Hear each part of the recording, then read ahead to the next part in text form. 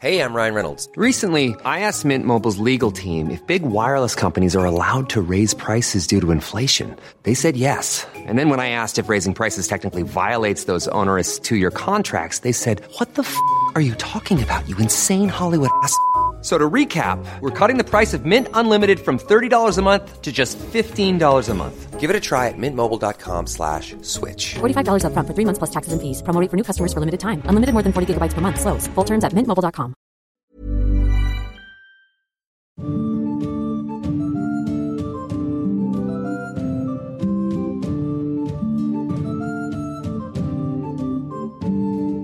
Hello.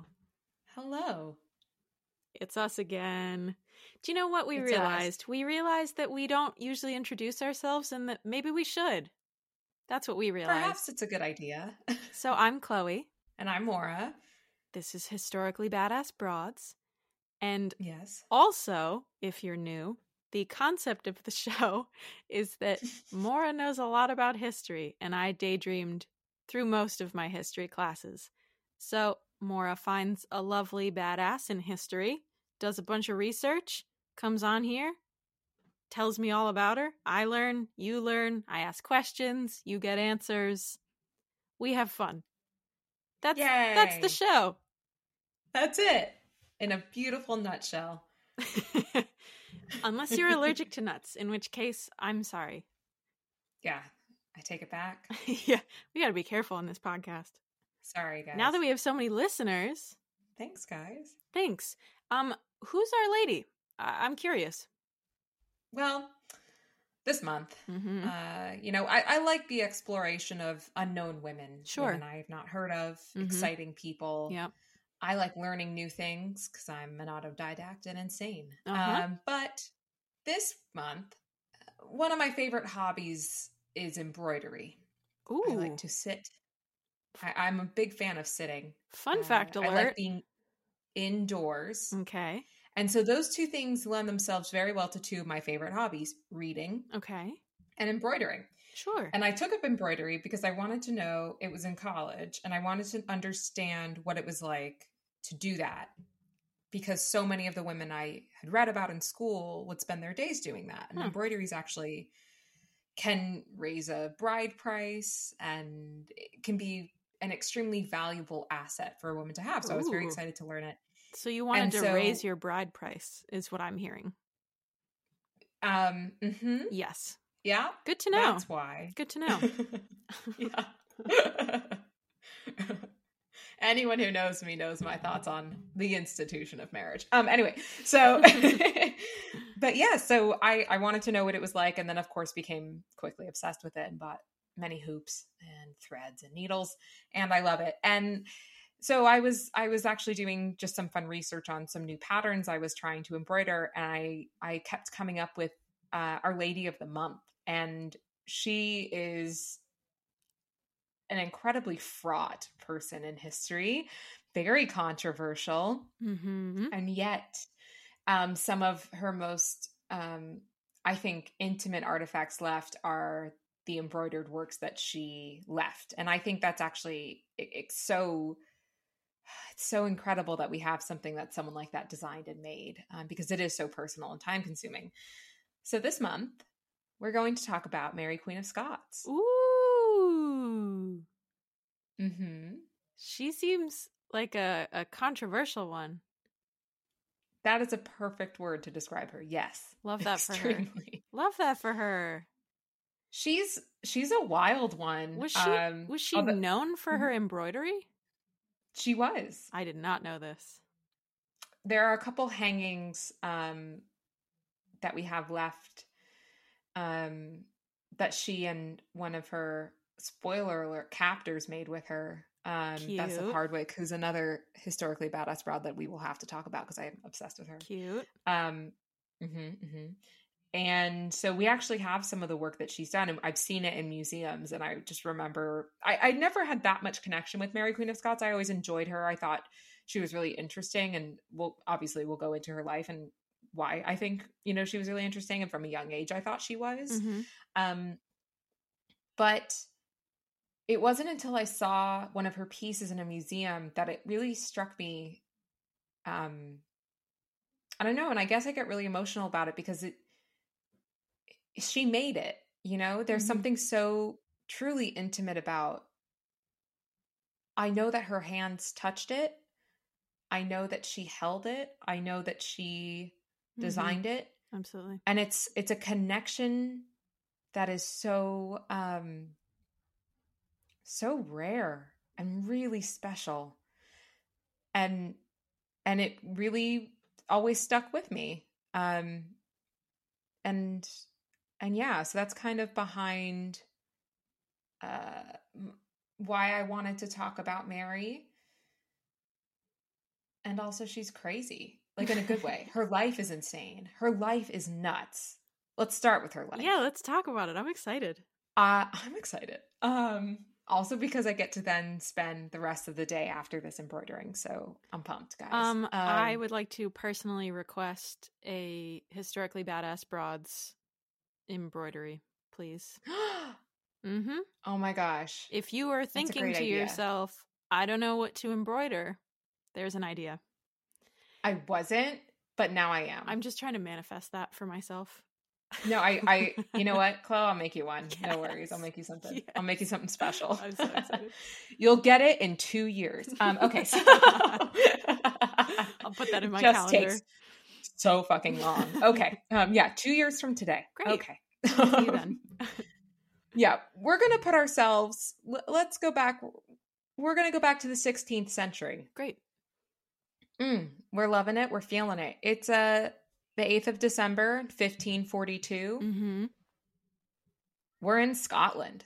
16th century. Mm-hmm. We're in Linlithgow Palace. I'm sure I'm saying that wrong. It's fine. Okay. And James V of Scotland and his wife Mary of Guise, very French. They're having a babe, and she's actually born. And there's a lot of accounts that are like, we don't know if she's that strong. And then everyone's like, no, she's fine. And it's because her dad had a lot of illegitimate children, like a lot. And she was the only legitimate child. So no one wanted her to succeed. Also, she's a lady. That's great.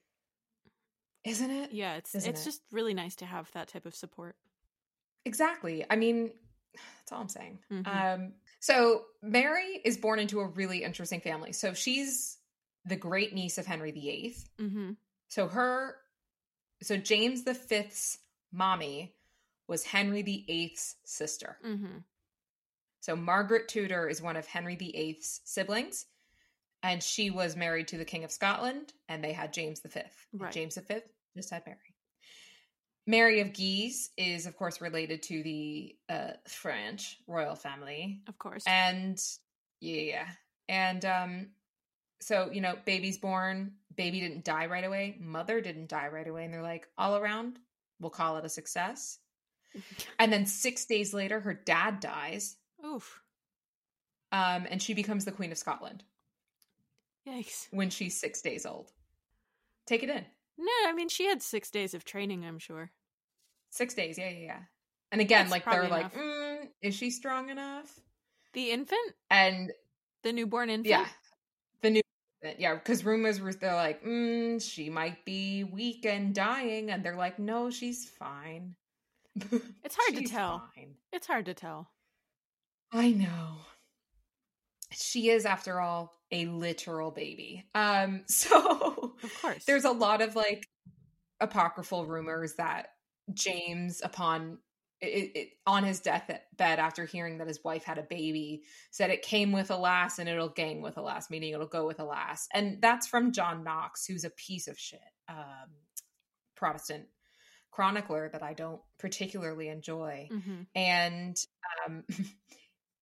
it's simply because the House of Stuart, which is the Scottish house that her family belonged to, they came into power through a woman. The marriage of Marjorie Bruce, who's the daughter of Robert the Bruce, to Walter Stewart. Mm-hmm. And but that's not actually true. And again, she was totally fine. She was 6 days old, so regents were involved to bring her up. And immediately Henry VIII is like, I got a little boy. I have a son. They should get married. Which, if we are honest and frank, not a bad idea. How old is the little boy? Do we know? He was born in 1537. And she was born in 1542. That would mean he was 5, right? Okay. Right? Yeah. That's right. That's math. Yeah, sure. The Treaty of Greenwich is signed when Mary's 6 months old, saying when she's 10, she's going to marry Edward and move to England, and Henry would raise her in the court to become an English princess. That was actually a common thing for young children. I think we've talked about it before with actually our first badass lady, Matilda, when she was like 8 when she was married to the Holy Roman Emperor, but they didn't consummate their marriage until she was probably 15. But she was raised in that court to become part of that court. It's actually, I think, a fairly reasonable policy considering it. And so the treaty was like, these two countries are going to be separated. And if the couple doesn't have any kids, you know what, who cares? No United Kingdom. But you know, that's part of that particular treaty. But then, like, there are so many weird politics happening in Scotland with so many men that I don't really care about. And basically what they're doing, and you'll see this as a theme throughout Mary's life, she's just used as a pawn constantly. It's constantly what she represents and how people can best use her to serve their needs. And that's exactly what's happening when she's a baby. They're moving her around Scotland. They're, different regions are trying to become powerful. There's a lot of issues happening because also the history of Scottish English relations are very, how do I put this delicately, fraught and filled with anger and resentment. So, because there's so much inconsistency politically, the marriage alliance doesn't really take place and the treaty's rejected, and it seems like actually France and Scotland are becoming closer. And of course that has to do with Mary being half French, and Scotland and France always had a very close relationship. And so this caused a period known as the Rough Wooing. Ooh, I like that. Which was initiated by Henry to force the marriage to happen. It's a military campaign. Yikes. And a lot of people were murdered in a lot of battles that, if you're just tuning in for the first time, I don't particularly care that much about military history, so I'm just going to give you the conclusion. A lot of people died. They sent her around the country, and then they asked the French for help. And King Henry II of France was like, you know what? I also have a son. These sons, they're just coming out of the woodwork, left and right. They are. They're all over the place. I know everyone's like going on about, oh, we're not sure if they had any, oh no. Right. Ensuring the succession. Where are the sons? Well, apparently they're in the 16th century, man. Wow. Time really flies, I'm doesn't kidding. it? Famously, Henry VIII did a lot to get a son. They basically, one of the regents agreed to the marriage between the Dauphin, his name was Francis, and little baby Mary. And it actually goes through. So when Mary's 5, she's sent to France, and she spends the next 13 years being raised in the French court. So she's there. She's raised along with 2 of her own illegitimate half-brothers, 4 other girls her own age. They were all named Mary, which I think is just the funniest thing ever. That has to be confusing. I couldn't imagine it wouldn't be. day-to-day Although I life. imagine their different statuses would make it easy because one's a Her Majesty Queen, Right. Regnant. They're not necessarily running around calling each other Mary. And yet I want them to have been doing that. Oh, absolutely. Like, hey, Mary. And then like 7 girls turn around like, yes. Exactly. That's all I want. Yeah, me too. Let's make that happen. So Mary's growing up in the court of Henry II and Catherine de Medici, another historically badass broad that I am sure we will discuss. Spoiler alert. Spoiler alert. She's ridiculous. Anyone read anything about her. And Mary became extremely accomplished in the way that you would assume a historical woman would be accomplished. She plays instruments, she writes poetry, she writes in general, she loves to ride horses, she's a good falconry person, she embroiders, she speaks like I don't know, Latin and Spanish and ancient Greek, apparently. Cool. She speaks Italian. She speaks French. And she does speak her native Scots tongue, although it's not that excellent. She doesn't really speak English that well, but that's okay because no one really cared about the English that much, really. About like speaking the language, because even the main language of the English court was French, so it's fine. Love that. She was said to be absolutely beautiful. Of course. She had auburn hair and hazel eyes and smooth skin. And she was said to be very, very, very beautiful. Do people in history ever talk about men in history like that? Sometimes, yes. It seems like almost every woman we've discussed, there's been some type of remark about her physical appearance being womanly, beautiful. Oh, of course. Yeah. Sorry. Is it ever like, you know, the man with the raven hair and the soft skin of a and the 1,000 sheep calves. Or something, whatever. Yeah. I mean, sometimes. All right, I'll take it. Biggest calves. I'll take it. That he displays for you. Yeah, I'll take it. Yes, there is. There was so much of a sense of, and I might be wrong, but you get the sense that attractiveness is godliness, and these people are literally said to be God's representatives on earth. So, I mean, that mindset has pretty much endured, I would argue. Indeed. So, you know, I think there is something to be said for that there's this emphasis on physical beauty. Mm-hmm. And that has not changed. And of course, valuation of women is usually relegated to her physical appearance. So, yeah, we're used to that. That makes sense to me. And I was going to say, and not much has changed. No, nothing. So, yeah. So she's beautiful. You know, I think she's beautiful, and she's actually really tall. She's 5'11". So am I. I know. Aww. You two are giants. I do have to look up at Chloe when I talk to her if we're standing. Do you know what? If she's anything like me, she doesn't feel tall at all. She feels normal, and everyone else is short.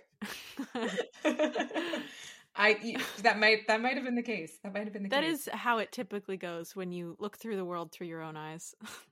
I appreciate that. Whereas I think I'm like a small dog who's like, I'm big enough. And then I try to reach for something in a cabinet and I realize I have to climb on things to get there. But that's so endearing. Approximately the size of a small child. Yeah, like the large dogs who are like, they think they're puppies and they just like jump all over people and you're like, oh, little dogs who think they're giant dogs. Yeah. I'm here for the puppy analogies. Her fiance Francis is like unusually short. Oh, so she's unusually tall and he's really, really short and he has a stutter. But they actually seem to have gotten along really well. They seem to have genuine affection for each other, which I think is lovely. I already like him from the description. I know, he seems really sweet. We know nothing about this man. We've never met this man. And for some reason, he has a stutter and he's short, and we're like, ah, what a sweet kid. I think it's just because it's like, he wasn't attacking anyone? Yeah. Okay. Yeah. That's always a plus in our book. And they seem to genuinely have gotten along. And I think that's so lovely that they were like raised together and no one was made to feel horrible. And everyone's just like, this is going to be lovely. And it should have been. By all accounts, this should have been what her life looked like. It should have been a lovely life. Foreshadowing. Sounds like it should have been a happy existence. There really shouldn't have been anything to disrupt it. She's, been brought up in this beautiful court full of the Renaissance and extraordinary culture and then also in 1558 Mary I of England becomes queen. Mm-hmm. We've talked about her. 1558 she dies and Elizabeth becomes queen, and it was only by virtue of a last-minute change to the laws of England that Elizabeth was recognized as heir, because you have to remember, this is at the time of the various reformations going on in the world. So the Catholics are saying, Elizabeth can't be queen. She's illegitimate. Her father unlawfully divorced his first wife, who was still living, and then in a bigamous action, married an already pregnant Anne Boleyn. Mm. No way, Jose, Mhm. right? Elizabeth's illegitimate. So who's next in line? Do you know who's next in line? Drum roll. Mary, Queen of Scots. Boom. She's the most senior surviving legitimate descendant of Henry VII through Margaret Tudor, who's her grandmother. So immediately upon Elizabeth's ascension, Henry II's like, my son and daughter-in-law are the king and queen of France, of England, excuse me. Mhm. And then they start like their heraldry changes to like reflect the English throne as well as the French. It's really, and the Scottish. It's, I think, really entertaining. What is that? What do you mean? So they have their arms, coat of arms, and the symbolism in these coats of arms are actually really important because they, you know, for a long time during like the 100 Years' War, the various kings of France would claim to be the kings of England, and the various kings of England would be claimed to be the kings of France. And so they would be using each other's symbols to reflect their supposed claims to the throne. And you're seeing this repeated through the adoption of the English arms added. And so she's technically Queen of Scotland and France and England. They're asserting that because Elizabeth's illegitimate. Yikes. She's a bastard. She was born a bastard through an illegitimate marriage. And the only reason why no one did this when her younger brother, Edward, became king is because Catherine of Aragon, the first wife, had died by the time he was born. So by the time his parents were married, Jane Seymour and Henry VIII. So their union was seen as legitimate because Henry's first wife had died. Whereas that was not the case with Anne Boleyn. This is complicated. Extremely. And I'm trying to make it less complicated, and I don't think I'm succeeding. Any questions thus far about that? I'm just along for the ride. Okay. Let me know if I start being like referring to the 15 people named Catherine and Mary and Henry. I think I'm good so far. Okay. So I'm going to take you to July 10th of 1559, and Henry II is an idiot and decides to go through a joust, and then he dies. Ugh, you hate to So see Francis is 50. We hate it, and yet it happens so much. Mary's 16. Francis, her husband, is 15. They only got married like the year before, and she'd been raised there since she was 5, and they become king and queen of France. And basically, there's a bunch of annoying religious things. Protestant people want to make everyone Protestant. Catholics want to kill all the Protestants. The Protestants want to kill all the Catholics. Yep. What's new? And all the while, Mary's mom is kind of heading the regency in Scotland.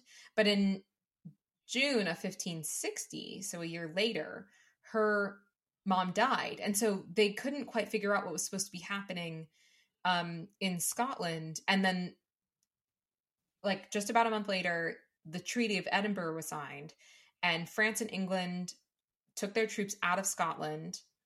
France recognized Elizabeth's right to rule in England. And this was signed by Mary's representatives, but she technically refused to ratify the treaty. She saw it as illegitimate. So the treaty actually brought some peace, but, it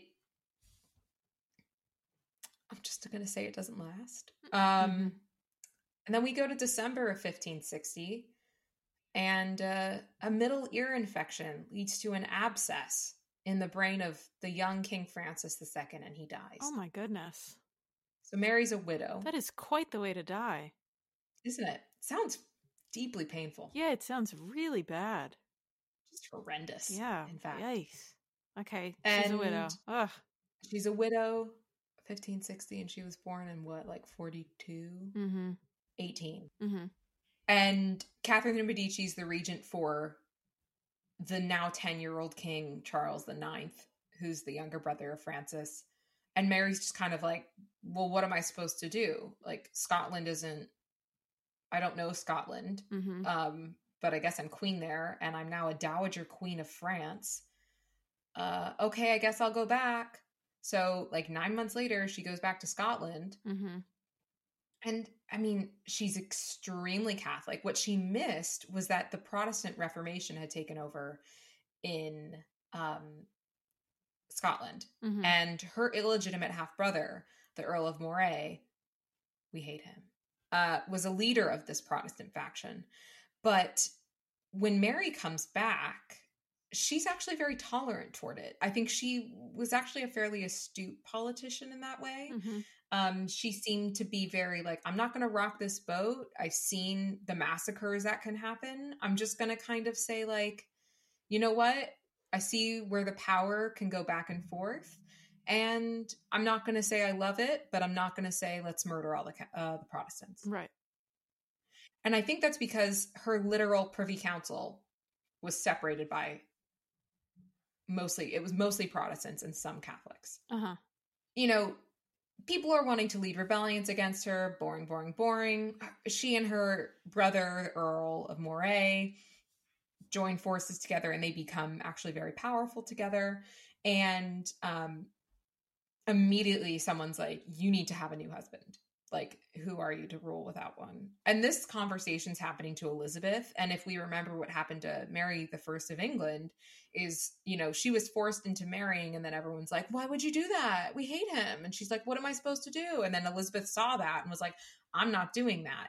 But Mary never saw it as a negotiable thing. She was married. She doesn't have a child. Right. She needs to have a child. She needs to have a husband. And I'm assuming she's it looking wasn't for a husband. presented to her as an option. No, it was never presented to anyone as an option, but I don't think Mary was ever raised to be... Mary's upbringing was decidedly less complex than Elizabeth's. Right. In that she wasn't constantly fearing she was going to be assassinated. Sure. And so I think it wasn't like she... And you have to remember, the idea of a woman not choosing to be married is completely foreign. Totally. Like, that's not even... It's not even in their vocabulary. Yeah, no, it makes sense. So Mary's like, I'm fine with the idea of marrying the mentally unstable Don Carlos, who's the heir to the Philip II, another douchebag. Mm-hmm. Mary the First's horrible husband. And everyone's like, please don't do that, because A, he's not well in the head. B, if you do that, that's telling England that you're allying yourself with a deeply Catholic country, not to mention you're also still French. So it's kind of almost like uniting herself against the English, because Mary does continue to assert that she is the rightful Queen of England. Right. It's like the nail in the Catholic coffin. Indeed. Beautifully put. Thank you.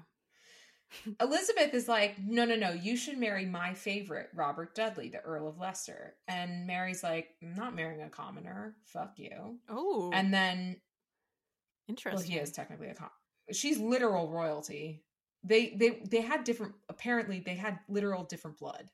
Well, also, I mean, at the time, marriage is a political move. Extremely political. Mm-hmm. It seems like if they like each other, that's a bonus. Mm-hmm. And also, Elizabeth was basically hinting that if Mary married Dudley, she would acknowledge Mary as her heir. Mm-hmm. But then Dudley's like, I don't want to marry Mary. So, like, nothing ended up happening with that. Another theme you'll find throughout Mary's life is that a lot of men became obsessed with her and did horrible things to her or tried to. One of them was a poet who was, like, hiding under her bed. Sorry, what? All the time. Yeah, he would like just like stalk her, and then he wanted to surprise her when they were alone and declare his love. And of course, if that had happened and someone caught Mary in a compromising position with him, that only reflects poorly on her, not his unhealthy obsession. Of course. So she was really scared, and she was like, please, someone take care. And her brother, the Earl of Moray, was like, the fuck? And then got him, and then the guy was beheaded for treason. Well, I can't say I'm pro beheading, but that dude seemed really creepy. Mm-hmm. He was. I don't know. It just doesn't seem normal to do that. It wasn't. And to make her feel unsafe. I obviously feel strongly about that, but that's so I do upsetting. as well. you'll find a similar thing kind of repeats, and unfortunately no one's there to save her. Because of her auburn hair and hazel eyes and 5'11" clear stature. complexion Oh, come on. And a high forehead. Ugh, so annoying. It always makes me think they look like they're balding. I love that for them. I know. They wore wigs anyway, so yeah. Right. So then she meets her English half-cousin, Henry Stuart, Lord Darnley. Mm-hmm. While she's still in mourning for her first husband, he's also a descendant of Margaret Tudor, the sister of Henry VIII. Mm-hmm. And so it's a dangerous match. His mom, the Countess of Lennox, was like, yo, you need to marry Mary because that'll unite the two strongest claims for the English throne, and then you guys can become the rightful rulers of England. Mm-hmm. And they're also Catholic. And then Elizabeth caught wind of this and was like, hold up, that's the worst decision. Also, technically, Lord Darnley is my subject and he must get my approval to marry anyone. And then they meet, they fall instantly in lust. I think partly because he was over 6 feet. So she was finally like, thank God. and they get married. Interesting. So slightly more for affection than politics this time, correct? Or she still because it's actually quite political. But they were both said to be very in lust with each other, and it was a very, interesting relationship. We'll get into that in a minute. But yeah, so it was also, no one could deny that it was politically a powerful match, and it was actually quite dangerous when Elizabeth caught wind of it. She was, unbelievably upset. Right. So yeah, their children would have an even stronger claim to the throne. So it's deeply, I think it was actually a very emotional match for her, but no one could deny the political implications of it. Mm-hmm. Unfortunately, he's also Catholic, and her brother, the Earl of Moray, her half-brother, is very Protestant. And he's like, are you kidding? So they lead an open rebellion, and Mary's just like, oh my God, I was just trying to get married and be happy. The brother leads a rebellion against her? Yeah, he does this a lot. Well, that's not cool. No. He's very much interested in his own power, though. Let's be honest about this. Yeah, okay. It happens. So, yeah. So he doesn't really succeed. Mary kind of is able to kind of put down that rebellion. And the Earl of Moray seeks asylum in England. And then very quickly, her new marriage turns so south. Darnley's an impetuous, spoiled little brat. He demands that he becomes co-sovereign of Scotland. And if he outlives his wife, he should be ruling in his own name.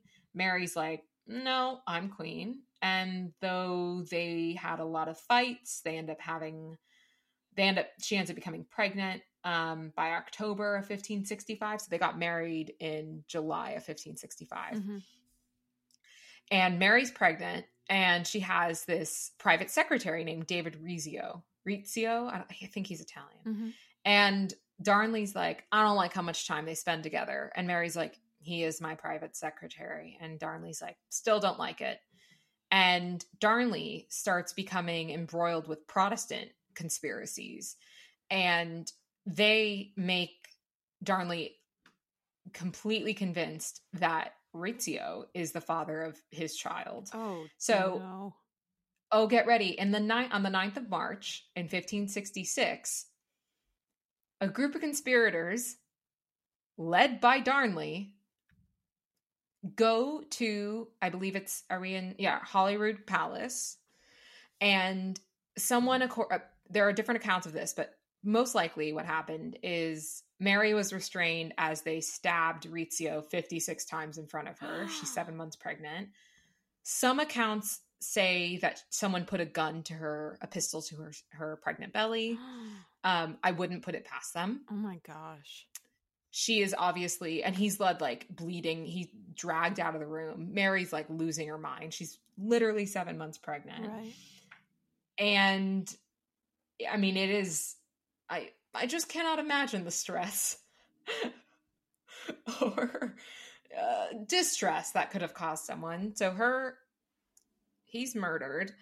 And then 2 days later, Darnley's like, I don't like these guys anymore. I thought they were my friends. And Mary's like, you know what? Fine, come back. So she brings him back because she knows he's more danger to her outside of her control. Right. And helps him kind of escape. And then they seek refuge, and the rebels are, the Lord Earl of Moray is restored to the council. And then, Hey, I'm Ryan Reynolds. At Mint Mobile, we like to do the opposite of what Big Wireless does. They charge you a lot. We charge you a little. So naturally, when they announced they'd be raising their prices due to inflation, we decided to deflate our prices due to not hating you. That's right. We're cutting the price of Mint Unlimited from $30 a month to just $15 a month. Give it a try at mintmobile.com/switch. $45 up front for 3 months plus taxes and fees. Promo rate for new customers for limited time. Unlimited more than 40 gigabytes per month slows. Full terms at mintmobile.com. There's never been a faster or easier way to start your weight loss journey than with PlushCare. PlushCare accepts most insurance plans and gives you online access to board-certified physicians who can prescribe FDA-approved weight loss medications like Wegovy and Zepbound for those who qualify. Take charge of your health and speak with a board-certified physician about a weight loss plan that's right for you. Get started today at plushcare.com/weight loss. That's plushcare.com/weight loss. plushcare.com/weight loss. there's just a lot of, again, this is so politically unstable. And then on the 19th of June in 1566, her son James is born at the Edinburgh Castle. But their marriage is completely beyond repair, obviously. Yeah, I would imagine. Yeah. And so Mary gets really, really sick, but she ends up recovering. They think it could have been like a hemorrhage of something horrible or something else. Mm-hmm. And then Darnley becomes more and more of an issue. So she and her nobles are like, we got to talk about him. Maybe we should get divorced. I'm nervous. I don't want to do this. But this is an unacceptable marriage and we really shouldn't do this anymore. Darnley is becoming more and more paranoid, probably with syphilis. So January 1567, he was kind of sick. He's recovering. Mary's like, you should come to visit me.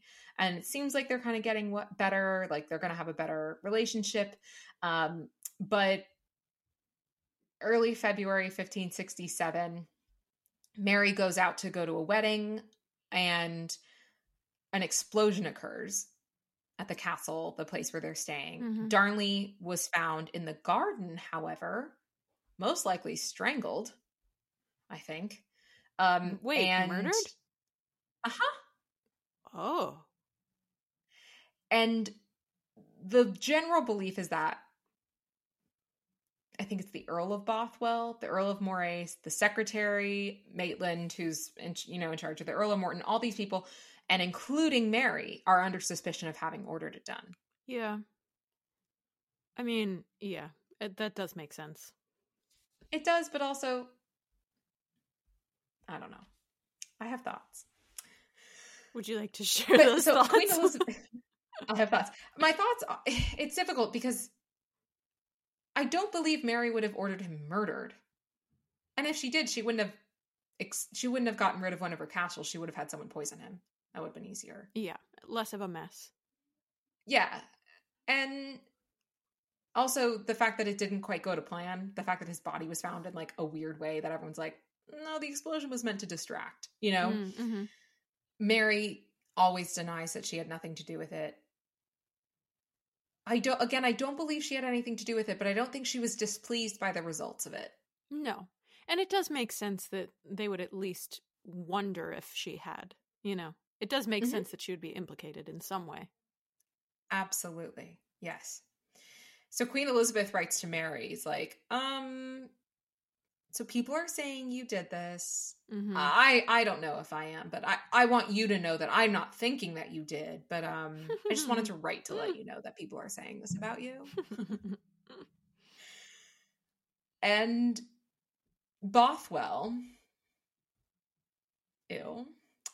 was the one who was meant to be like the main guy who led the assassination charge. And people want to try him for murder. But then Bothwell is like, I'm good. And he's actually acquitted in a trial. And then he's like, you know what we should do, though? I should marry the queen now. That's what I should do. Does that happen? That line of thought is confusing to me. Does it happen? So Mary's visiting her son at Stirling Castle. Okay. It's April 1567.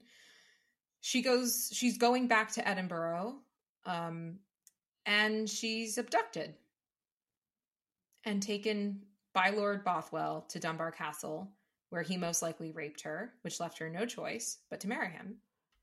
That makes me feel like he did kill the other guy.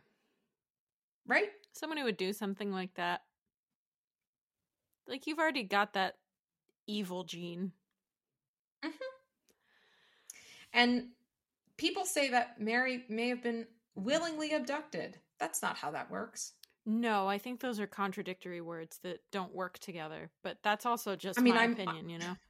I'm here with you and I agree with you. Thank you for supporting supporting the issue me. is, yes, people want to assert that Mary planned on marrying Bothwell, that this was somehow part of a larger plan. And you know what? I can never know if that was true or not. Okay. We can never know. No. But she does speak of being held against her will. She speaks of being abducted.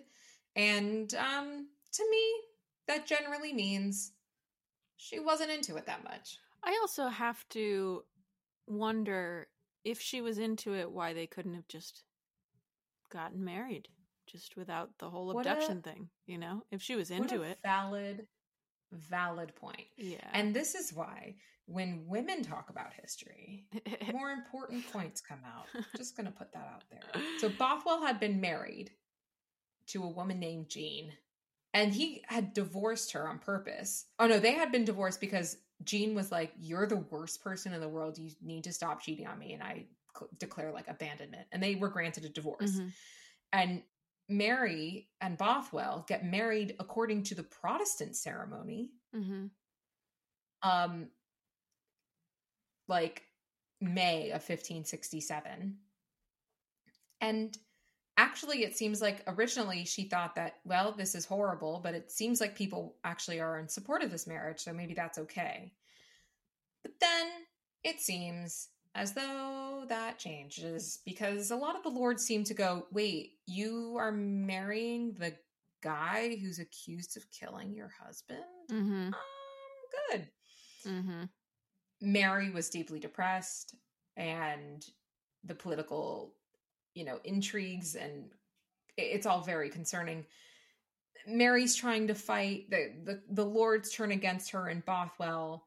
Mary's most likely pregnant. The crowds are calling her an adulteress, a murderer, a whore. She is imprisoned in the middle of a loch. She miscarried twins. Aww. And then on the 24th of July, she was forced to abdicate in favor of her 1-year-old son, James. Ugh. The Earl of Moray was made regent. Bothwell was driven into exile. And Mary's imprisoned. Yikes. And she's there until she's able to escape. So 1568, Mary's able to escape. She raises a small army, but they don't really do anything against the Earl of Moray. Mm-hmm. Again, her half-brother. Mm-hmm. She flees to the south, and she gets into England by a fishing boat. And she immediately has been writing to Elizabeth pleading asylum. Right. Queen Elizabeth. She is taken into protective custody at Carlisle Castle. And Mary, because of course, just expected Elizabeth to help her Mm-hmm. regain her throne. Mm-hmm. Elizabeth, however, decides that she's going to order an inquiry into whether or not Mary was guilty of Darnley's murder. Goodness. Now, let me just explain something really quick. Mm-hmm.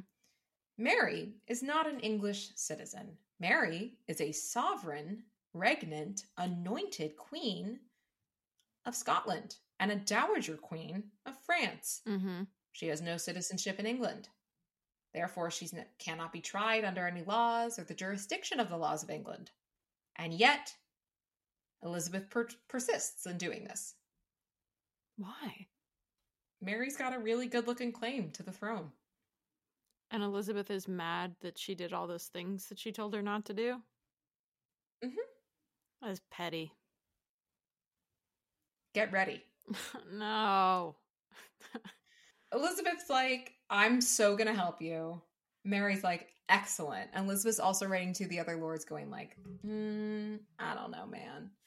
And Cecil, who's like one of her main advisors, is like, literally writes to her multiple times, you will never feel secure and safe as long as Mary is alive.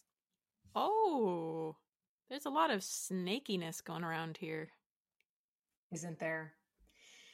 So Mary's moved to Bolton Castle, and her clothes are sent from a castle in Scotland, and her supporters are trying to, fight a civil war against the regent, who's her half-brother, the Earl of Moray. I'm probably saying it wrong again. I apologize to the Scots out there. And all the while, there's this court that's like, we're going to try this case against you. And Mary's like, you have no authority to do that. I'm sorry. You're not like, I'm a queen. Like, who are you? You know, God is above me and no one else. No court of law can tell me what to do, especially when outside of my own country. She cannot be tried under this jurisdiction. And they're just like, so we're going to do this. And then they produce these things called the casket letters. Now, this is where I will be debated by people. The casket letters are these letters, supposedly, being the operative word, from Mary to Bothwell, including her third husband, including like love sonnets and letters. And they're said to be found in a casket that's decorated with the monogram of her first husband, Francis. And that she's basically telling Bothwell she wants him to murder Darnley and they're going to be in love together and get married, blah, blah, blah. And oh, wait, she's also supposed to be the Queen of England and we should do that together. And everyone agrees. Like, the chair of the commission literally is like, these are the worst letters I've ever read. They're horrible.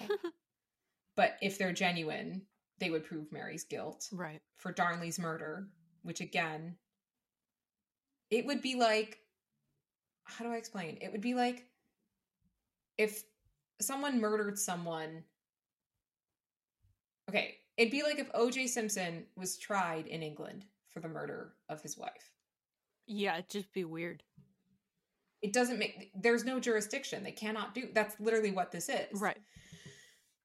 So most people say they're forgeries. And Mary's like, I didn't write those letters. They're not mine. But a lot of people are saying, I don't know. Some people are saying that the letters were complete forgeries. Some are saying incriminating passages were added. Some were saying that they were just written by a different person, but that they're technically legitimate. Some were saying that Mary was writing them to a different person. And the letters are written in a style that's somewhat different than that, in the style that Mary would have normally written in. And that some historian, John Guy points out that the letters, the grammar is too poor for someone with Mary's education. It's just like not the same. But some of it, appear to be accurate. And so the Privy Council in Scotland had seen them by December of 1567. Mary was already had been forced to abdicate. And it seems as though there's this long period of time between when they were brought about. So like 1568, the Privy Council sees them in 1567. And then the Scots don't want to produce the letters. And then the letters are destroyed in 1584. So some people say it's because it took them that long to make the letters because they were fake. Some are saying that's because they were trying to find a way to destroy real evidence. Either way, the commissioners who are trying this unjust trial against Mary say, they're genuine.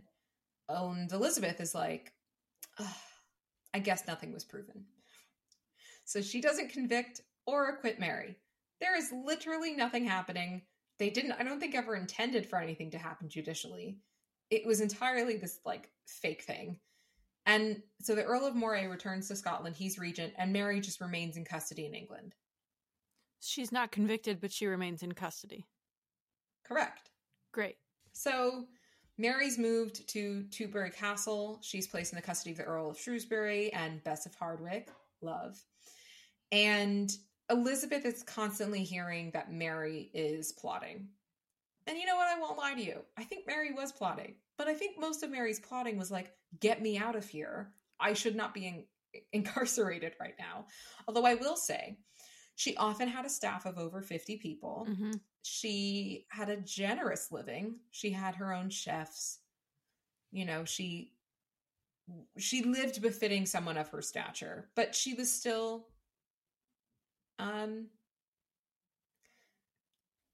she was still imprisoned. She still had people watching her and reading her letters. And, you know, I think it's just really tricky because she's completely at the mercy of someone who she doesn't even believe should have any power over her, her cousin, Elizabeth. And they're writing to each other all the time. And it's such a bizarre relationship. Elizabeth attempts to actually restore Mary, but then they're like, and then Elizabeth just kind of gives it up.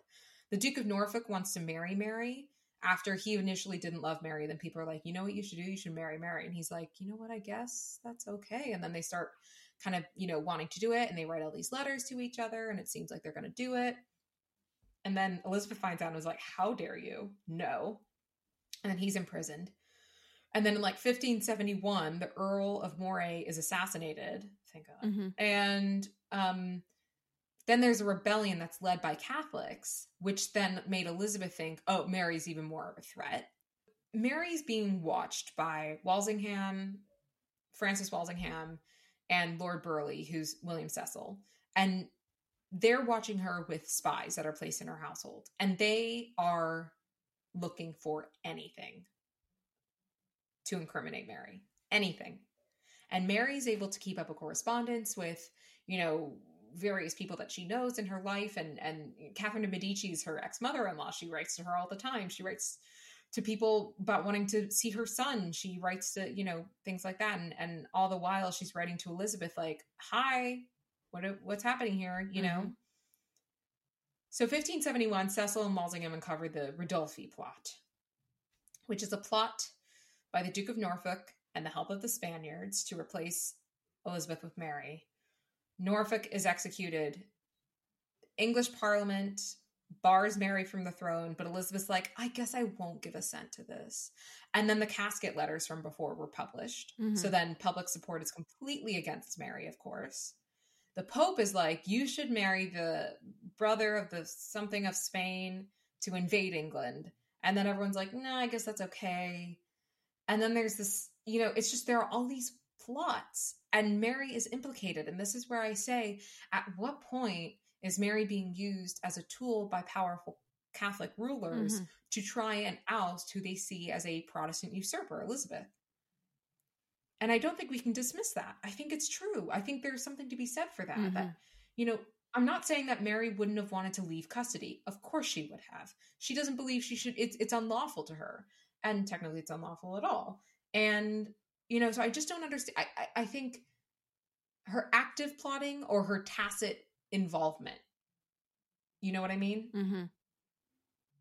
And I think after how many years at this point, she's been held since, goodness, 1568, and it's now 15, you know, almost like 1580 something, 1570 something. She's 1570, 1580. She's been in prison now for so many years that I have no doubt she'd be like, you know what? Yeah, Elizabeth needs to go because this isn't okay. Well, yeah. I mean, how has Elizabeth even been able to be in charge of such a powerful woman for such a long time? It's kind of ridiculous. Well, because I think at that point, Mary was in between so many important, she was in the middle of so many important political factions, but it kind of left her in this vacuum. Right. Where no one actually wanted to upset anyone else by actually doing anything. So it was a lot of lip service. And There was another plot in 1583, and Walsingham introduces this Act for the Queen's Safety, which means anyone who plots against Elizabeth can be murdered. Ooh. That sounds helpful. Mm-hmm. So then in 1584, Mary's like, she proposes kind of a treaty, if you will. She said that she's wanting to be associated with her son. Will retire her goals to inherit the English throne. Mm-hmm. She offers to renounce the Pope's excommunication of Elizabeth. Mm-hmm. And she wants to agree that she can leave captivity and that, you know, obviously her son will inherit all of her claims. And James, her son, at this point, he's older, and he's like, I'm kind of okay with this. And then he and Elizabeth have a meeting and they sign a treaty together that completely ignores Mary's existence. And Mary is utterly betrayed. She cannot believe her son did this. Mind you, she hasn't met her son since he was 10 months old. Mm. But, you know, she's like, you know, I cannot understand how this would happen. He completely, you know, he makes this treaty and I'm just completely left out of it. No one cares. And I think James really did see his mother as a bit of a nuisance. Mm-hmm. You know, she is, I think, constantly becoming embroiled in plots, whether or not they're instigated by her. Right. You know, and she is the source of a lot of political issues. And I think, you know, it didn't help that she had some unpopular marriages. It didn't help that she was this like quasi-foreign Scottish queen, even though it was only because she was raised in a different country. I think, you know, there's just so much, she has such a complicated relationship.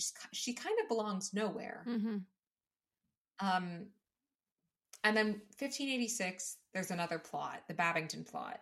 And Mary's entirely implicated in this one. And she's arrested.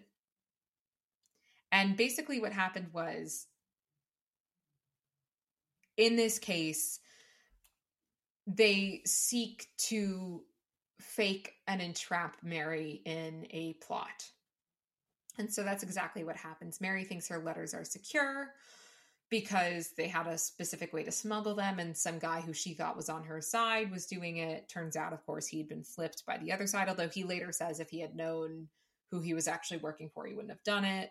But these letters basically say, they were all in cipher, actually, but those letters basically say that Mary wouldn't be mad if someone killed Elizabeth. Mm-hmm. So Mary's put on trial for treason under the Act for the Queen's Safety. But again, I will remind you, treason is something about, you know, going against the laws of your own leader. Something against the laws of your own country. I will remind everyone, she is not a citizen of England. And yet she's being tried for treason. She says, and this is a very famous quote, Mary denies the charges. She says, "Look to your consciences and remember that the theater of the whole world is wider than the kingdom of England." Ooh. She was continuously denied any ability to look at the papers that were being used as her evidence. She was completely denied any access to any legal counsel. And every time she tried to reach out and have her help, everyone just said, no. And she keeps saying, I'm an anointed queen. Mm-hmm. I am not an English subject. You can't convict me of treason. I can't even be tried for treason. Mm-hmm.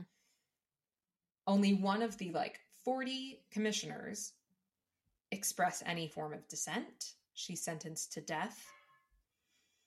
And then Elizabeth's like, I don't know. I don't want to kill her. I don't want to kill her. And she's like, I don't know. I wanted her dead, but I don't want to kill her. And I wanted her tried for treason, but I don't want her convicted. That's horrible. It's this very confusing kind of cognitive dissonance. And I think one thing that I will say, there's never been the murdering of an anointed monarch by another anointed monarch. Mm-hmm. That's never happened. And it would establish a extremely dangerous precedent that ends up, kind of following through with the English Civil War. And Because, of course, by whose authority is Elizabeth able to murder another queen? No one's. She's claiming sovereignty over Mary falsely. Mm-hmm. And yet everyone's just kind of turning away. Mary, I think, and this is to me the great tragedy of Mary, is that she's constantly being used. But the moment she needs help, they turn away from her. Right.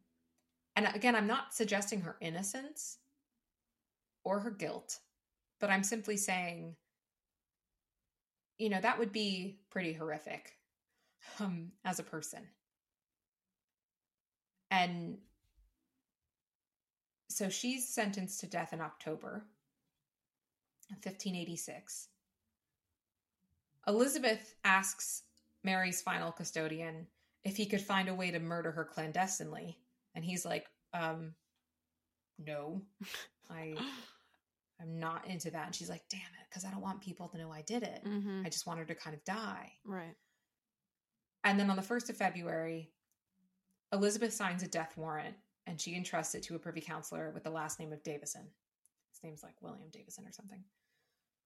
And then she's like, but don't... So there's two really funny accounts. I guess they're not that funny. So one of the accounts is that Elizabeth gives it to Davison, and then he immediately goes to the Privy Council, and they decide to carry out the sentence immediately. Because why wouldn't they? It's been signed. Why would you delay it, right? So that's one of the accounts. The other account that Elizabeth gives after the fact is, I gave him the thing, but I never meant for him to give it to anyone else. That doesn't make any sense. Nope. And she gets really mad at him, and she fines Davison and imprisons him. And then later after people forget that this happened, she lets him go and pays back all the money and is like, you know what? I think I'll give you an aristocratic position or something. So the evening of the 7th of February, 1587, Mary's told that this is her last night on earth, and she's going to die the next day. She writes letters. She is not allowed to drop a will, but she writes an informal one. She writes a letter to the King of France, saying, my dearest brother, because it was technically her brother-in-law. She's like, her letters are genuinely heartbreaking. And all the while in her captivity, she's been writing to Catherine de Medici. She's been writing to all of her people, and she just keeps hearing yes, it's terrible what a position you're in, and then no one does anything to help her. It is said that she is gleeful, contemplating death, because she has been imprisoned for over 18 years. Eesh. So they erect a scaffold in the Great Hall, not outside, because Elizabeth specifically said no, it should be done inside so people can't see. But of course, she didn't mean for it to happen. Mary uses one of her great assets to final effect. She is wearing some pretty spectacular clothes. She is wearing, a beautiful black dress, sleeves to the floor, with purple velvet, which is the, color of royalty. Mm-hmm. And then in order to make it easier for them to chop her head off, the executioners ask her to remove her outer garments. And what happens is she's wearing a red velvet petticoat and sleeves of crimson brown. And those are the colors of martyrdom in the Catholic Church. And so she's wearing symbols of royalty, and she's wearing symbols of martyrdom, Catholic martyrdom specifically, which makes it clear and apparent to every single person in the room that she's prepared to die as a Catholic martyr. That's a cool statement. The executioner asks the pardon of the one he's about to execute. That's traditional. Mary replies, I forgive you with all my heart, for now I hope you shall make an end of all my troubles. Mary is, as she had been taking off her clothing, she said she never had such grooms before, nor ever put off her clothes before such a company. So she's kind of making a joke about the fact that she's somewhat undressed in front of all these men. Her last words were, into thy hands, O Lord, I commend my spirit. And the executioner missed her neck the first time and hit the back of her head. But then he hit again and severed her neck. A little bit was left. He had to cut through with an axe. So gruesome. And it's pretty bad. And then, as is traditional, he holds up the head by the hair and says, "God save the queen." But at that moment, the head fell to the ground because he was holding her red hair in his hand. Turned out to be a wig, and she actually had really short gray hair at that point. Ooh, interesting. Yeah, so the head fell to the ground. And then immediately, any items worn by her, carried by her at her execution, the block, anything that touched her or touched her blood was immediately burnt, because they didn't want to allow for any martyrdom or relic hunters. How did people find out that happened then? That they burned them? No, if they were burning evidence and they were trying to erase that story from history, how did it survive? See, because it wasn't that they were trying to erase the story, they were trying to erase the possibility of her legacy. So the execution becomes widely known. Elizabeth, when she hears the news, gets really angry and says that the Privy Council acted without her authority. And because she had vacillated for so long to actually sign the warrant, and because she'd been so vague, it actually gave her plausible deniability. Mm-hmm. But, in the end, we can only assume. Mary had requested in one of her final letters to be buried in France with the bodies of her French family, because the bodies of her Scottish family, because of all the civil wars that had been taking place, had already been disinterred, and she wanted to have her body be respected. Mm-hmm. She was instead buried in a Protestant service at the Peterborough Cathedral. Her body ended up being exhumed in 1612, and this was when her son was King James VI of Scotland. He became King James I of England, and he interred her at Westminster Abbey in a chapel opposite that of Elizabeth I. Ooh. And which I think is really entertaining. Mm. And so, one of her greatest legacies is that, she did, in fact, through her claims to the throne, her son became the King of England and started the Stuart dynasty. One thing I will say, I think people love to say Mary was unable to cope. She was overly emotional, blah, blah, blah. But I think in the end, anyone who had gone through a life such as hers, who had experienced loss in the way she had, and violence even, and trauma, I think she did her best. I think she just did her darndest. Mm. And so much of her legacy, like I said at the beginning, is left by her artwork that she left behind, her embroidery and her letter writings, and her, we see so much of her character through them.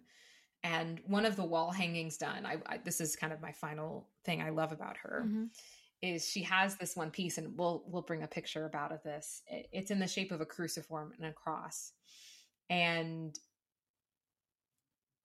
it says a cat, a space, CATTE, but that's weird early modern English misspellings of things, because they just had no standardized form of spelling. Mm-hmm. And then you see a red-headed cat, and the cat has its paw on the mouse, on a tail of a mouse who's trying to run away. And then Mary's little cipher is in the corner, so we know it was actually done by her. And most people take that to signify, the ginger cat is famously, Elizabeth I had red hair, and that Mary was the mouse who was trying to get away. So it's a really personal piece of almost comical embroidery about something that's altogether not that funny. And I think the thing for me, the kind of final bit about Mary is everyone has their own opinion of her, and I think that's definitely warranted. It cannot be denied she was an incredibly complex and interesting political leader who left behind quite a fascinating legacy, Mm-hmm. and controversial at that. I really recommend everyone try and read some of her letters. Agnes Strickland, who is this ridiculous Victorian historian, compiled supposedly all of these letters together. And I think they're really interesting. I actually like the way that they're compiled. And I think it's actually a really lovely way to try and have an understanding of the firsthand account of this woman. We'll share that And on the Instagram. Yeah. Okay. Yeah, we'll do. They've actually been digitized, thankfully. Ooh, very cool. Yeah. And you'll see that Agnes Strickland like hates Elizabeth and calls her this like wanton creature, and Mary's this goodly, perfect woman. Of course, I don't believe that about anyone, and Mary certainly had her faults and plottings, but wouldn't you? You were in prison for that many years? Yes. And everyone abandoned you? Oh, absolutely. Wouldn't you? I would. I'd be like, yeah, get me out. If you're the mouse? I know. Yeah. You're trying to get out from under the cat's paw. I mean, that just makes sense. I know. We should definitely post that on the Instagram too. It's amazing. I'm obsessed with it. I want to see it. Also, Mary had like a ridiculous collection of jewelry that like everyone should just look at because some of it still survives. Listen, if you want to see any of those super interesting things, check out Historically Badass Broads on Instagram. Yes. That felt like a good time Please for do. a plug. Yeah. We're It always was. looking And- for suggestions and comments and engagement, and we love to hear it. Please, like and subscribe. Of course, the classics. And we're so grateful for our listeners and for everyone who tunes in. Yeah, thank you so much. We do appreciate it. We really do. I think we'll see them next time. Yeah? Yeah. Or we'll Happy talk to you next time. Women's History Month. Happy Women's History Month. Yes. Yay. Hooray.